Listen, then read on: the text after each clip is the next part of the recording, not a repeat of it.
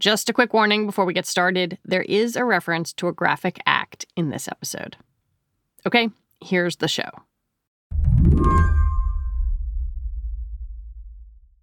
Hey, how's it going? Hello. Hi. I called up Ranjan Roy this week because he's one of the few people in the tech media world whose ideas consistently fascinate me. We once had him on the show to talk about arbitrage and pizza. How long have you been on Twitter? 2008, I believe. Ooh, longtime user. Longtime user, yep. Ranjan writes the newsletter Margins, and the most recent issue is all about Elon Musk and the 9.1% stake he just bought in Twitter. Elon Musk has bought nearly 10% of Twitter for an investment of around $3 billion. The Twitter share price... That was Monday. A day later came this news. Wild. We've got some breaking news to bring you right now, which is that Elon Musk is now being appointed to Twitter's board of directors. He's going to serve as what's called a... While everyone else was trying to process the world's richest man buying a slice of his favorite megaphone, Ranjan was formulating a theory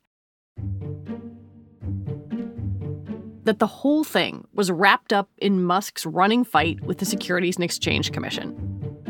The SEC has long wanted Musk to dial back the tweeting. Instead, he was doing the opposite and ramping up his legal fight with the agency. In early March, I had made a bit of a fuss that Elon Musk was up to something based on his behavior with what he was doing with the SEC, and something was off and it made no sense. And then when I woke up and saw the news, it all made sense to me. Musk won't just own a chunk of Twitter. He'll have power, sway, and be able to influence what the company does. The world's richest man has just become the biggest owner of the world's most influential platform. What's he going to do? What's he thinking? Where's he taking this? It's a question that affects everything. Today on the show, Ranjan's theory about how Elon Musk is thumbing his nose at federal regulators. Like it or not, Twitter has a new king. I'm Lizzie O'Leary, and you're listening to What Next TBD, a show about technology, power, and how the future will be determined. Stick around.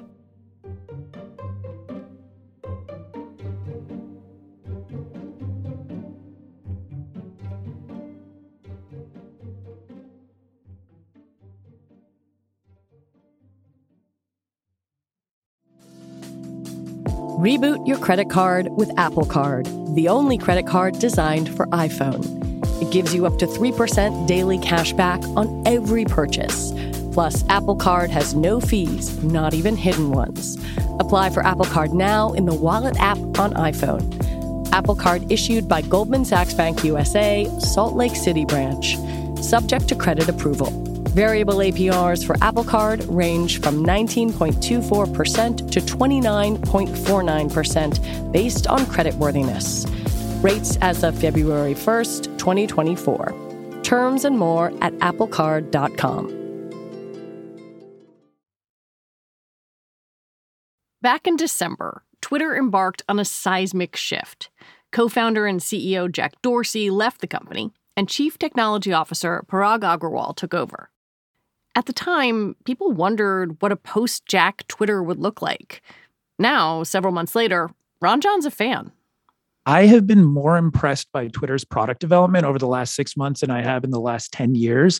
Spaces, they killed it. I mean, they destroyed Clubhouse. The way it fits into the product is so perfect. The way it drives you into conversations you're actually interested in. Even Twitter Blue, their premium service that you pay $3 to get a different color icon and undo your tweets. I think there's something there. You also get bookmark folders, which for power users is interesting. They're doing stuff in shopping. They really have shown that they have their stuff together. They were kind of in a position where they were going to make a move against the Facebooks of the world. Does this feel like a new era for them, do you think? Yeah, I think so. Jack Dorsey leaving clearly meant that things were going to change. From a branding standpoint, Trump dominating it so heavily from 2016 to 2020 and essentially being the face of it, I think now it was kind of a clean slate where there was no one account that dominated the entire platform. It was becoming a real company that was finally growing up. If no account was dominating the whole platform the way Trump did, there is one that maybe comes close. 80 million followers, an avid fan of Twitter polls. You know who I'm talking about. How does Elon Musk use Twitter? I think he uses it perfectly. Tesla famously does not spend on marketing, does not have a PR department. He literally, with his account, replaces entire corporate functions. One of the most brilliant ways he uses it is in how he replies and how he elevates other accounts. And then once you elevate an account, they essentially remain loyal to you. People regularly tweet how proud they are that he replied directly to them. So he creates this following that's so hyper engaged and hyper loyal to him. So I think at every level, he is the best user of the platform. Musk's tweets are enigmatic and weird. Sometimes they come in the middle of the night. And for years, everything he tweets has been under scrutiny, in particular from the Securities and Exchange Commission.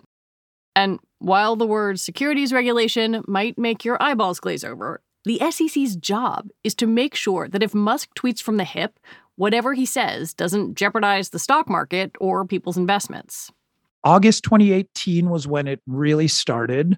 Elon Musk had tweeted that he's considering taking Tesla private at $420 and then followed up and said that funding was secure. Those tweets sent Tesla's stock flying. Indeed, as the stock surged, the questions swirled. Who was providing the financing? What buyout shops would assist Musk in any kind of take private? How finalized is some sort of deal? And is $420 per share a real buyout price? Meanwhile, the SEC saw them and sued Musk for misleading investors.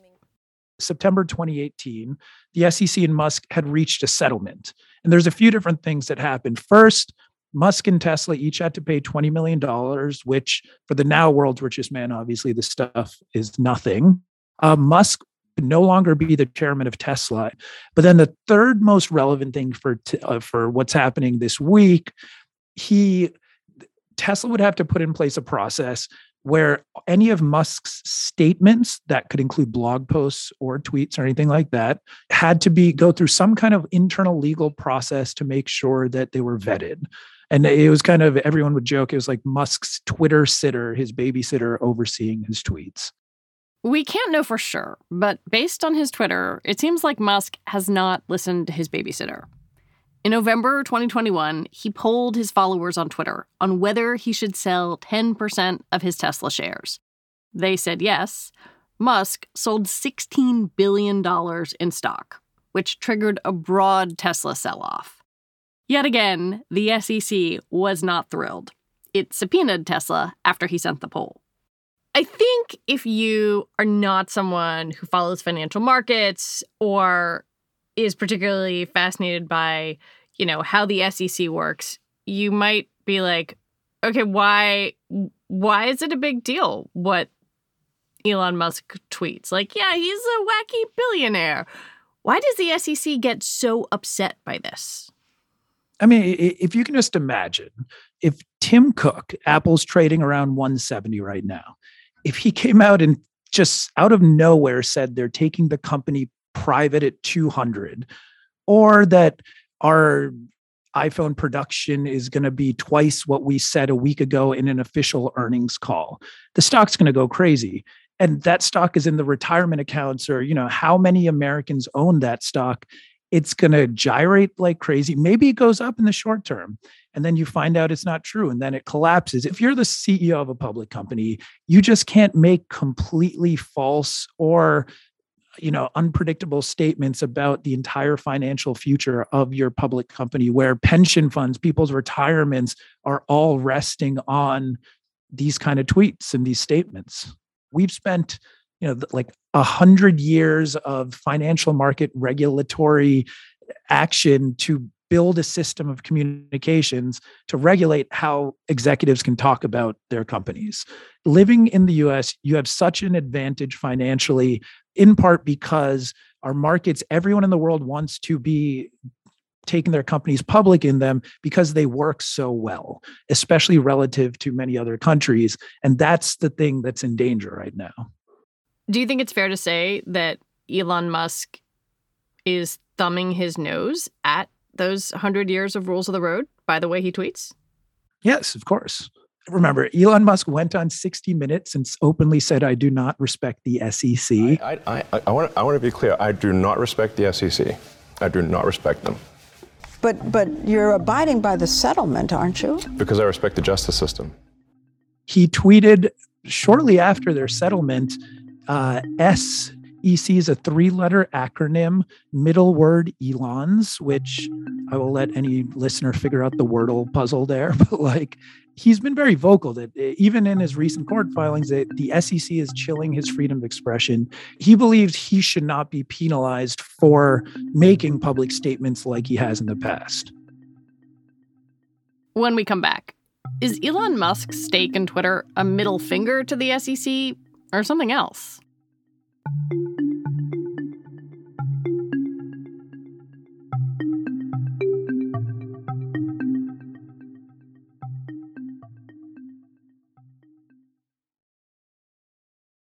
In February, Ranjan says, things between Elon Musk and the SEC really heated up. Tesla disclosed the subpoena over the Twitter poll. Then Musk and his lawyer claimed in a letter that the SEC was leaking information about him. On Twitter, he implied that the SEC was corrupt and colluding with hedge funds. Then in March, he filed a legal motion to have his original SEC settlement thrown out. I'm sitting there, I'm like, why is he doing this? He literally, after this original settlement, he has his Twitter babysitter. The SEC is supposed to be watching him. He's doing whatever he wants, and Tesla becomes the most valuable company in the world. And even right now, as of early March, Tesla as a business operationally is kind of humming along at the best it's been doing in a long time. So there was no reason he should be escalating this feud with the SEC and making such a big deal about it out of nowhere. They had this détente for a couple of years. Suddenly, he started making moves that it felt like something was just off, that there was no reason to be legally escalating things at that point. So why do you think he was doing it? Okay, so we have come to find out, we can kind of go through a few possible reasons why has Musk done any of this. But Musk started buying shares of Twitter January 31st. We know this from securities filings. This just came out this week.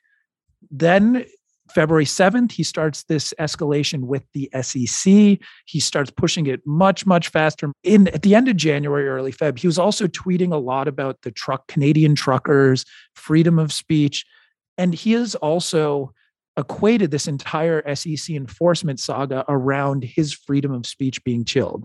So whatever the exact catalyst was it the SEC? Was it the Canadian truckers? Clearly, this topic of free speech was on his mind. The SEC was on his mind. He equates the SEC enforcement around free speech. So at some point, he decided, I'm going to become the largest shareholder of Twitter.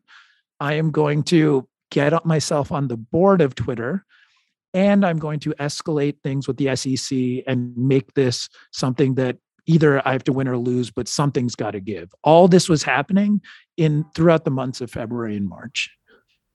You really think it's that calculated? He couldn't just be a rich dude who wants to have fun on Twitter and decided to throw a lot of money at it? No, this is the most important part of this. Writing a letter to a judge, filing a legal motion to throw out a settlement. It's one thing when he's, maybe he's just tweeting and spending $2.9 billion on Robinhood. That's one thing. To take the legal actions in parallel, that is not a knee-jerk, send out a tweet, press one button on your phone.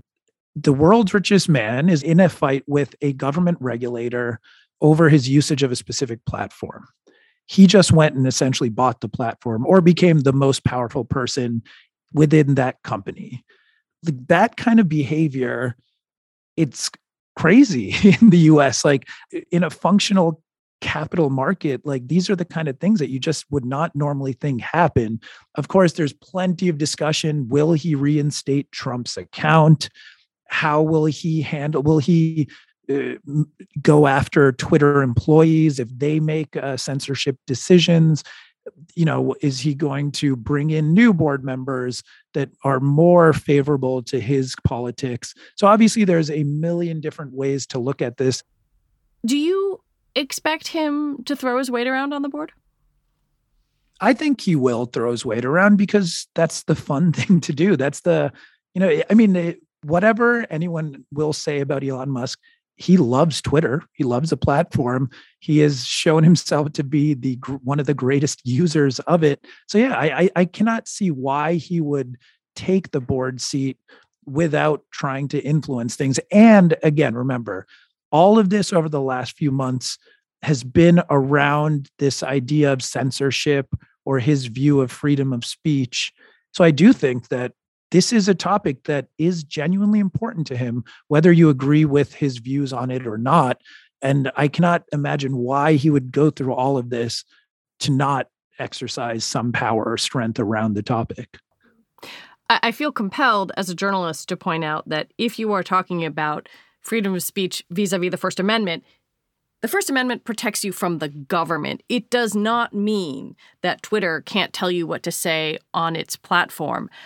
And I wonder what other people on the board, I think about sort of maybe boring, respectable people like Bob Zoellick, who was a longtime hand in Republican administrations and head of the World Bank. Like, what do they do with that? What do they do with the Elon Musk view of free speech? I think that's what makes this even more interesting, because board of directors over the last, decade, especially around tech companies, have not been the most active, have not taken courageous stances in many cases. So I do think that, would you want to be the boring board member that goes up against Elon? Up to date, we have not seen anyone outspoken around the issues that plague Twitter from the board. So I cannot imagine anyone would try to go up against him on anything. For a long time, if you have thought about tech companies, you've also thought about kind of the extra voting power that founders have on their boards. In this case, it feels like the person who's going to have the extra power is not the founder, right? Is that a shift that we might see in other companies, or is this all very specific to these particular players in this drama?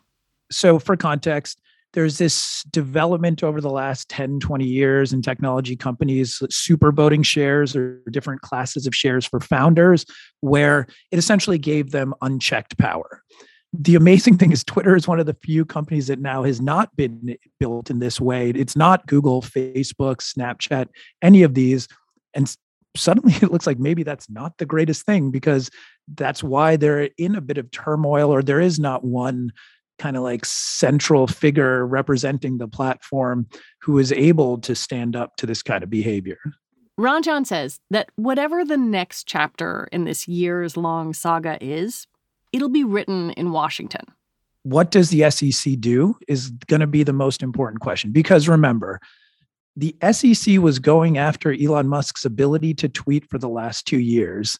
He now owns the company. A lot of it. He's the most powerful person in the company. Imagine they go to Twitter's safety and protection team and say, hey, you need to take these down because of reasons A, B, and C from the U.S. financial legal framework. And are you going to be the employee at Twitter's safety team that does that? If he uses his account to continue to break securities laws in their view, what can they do?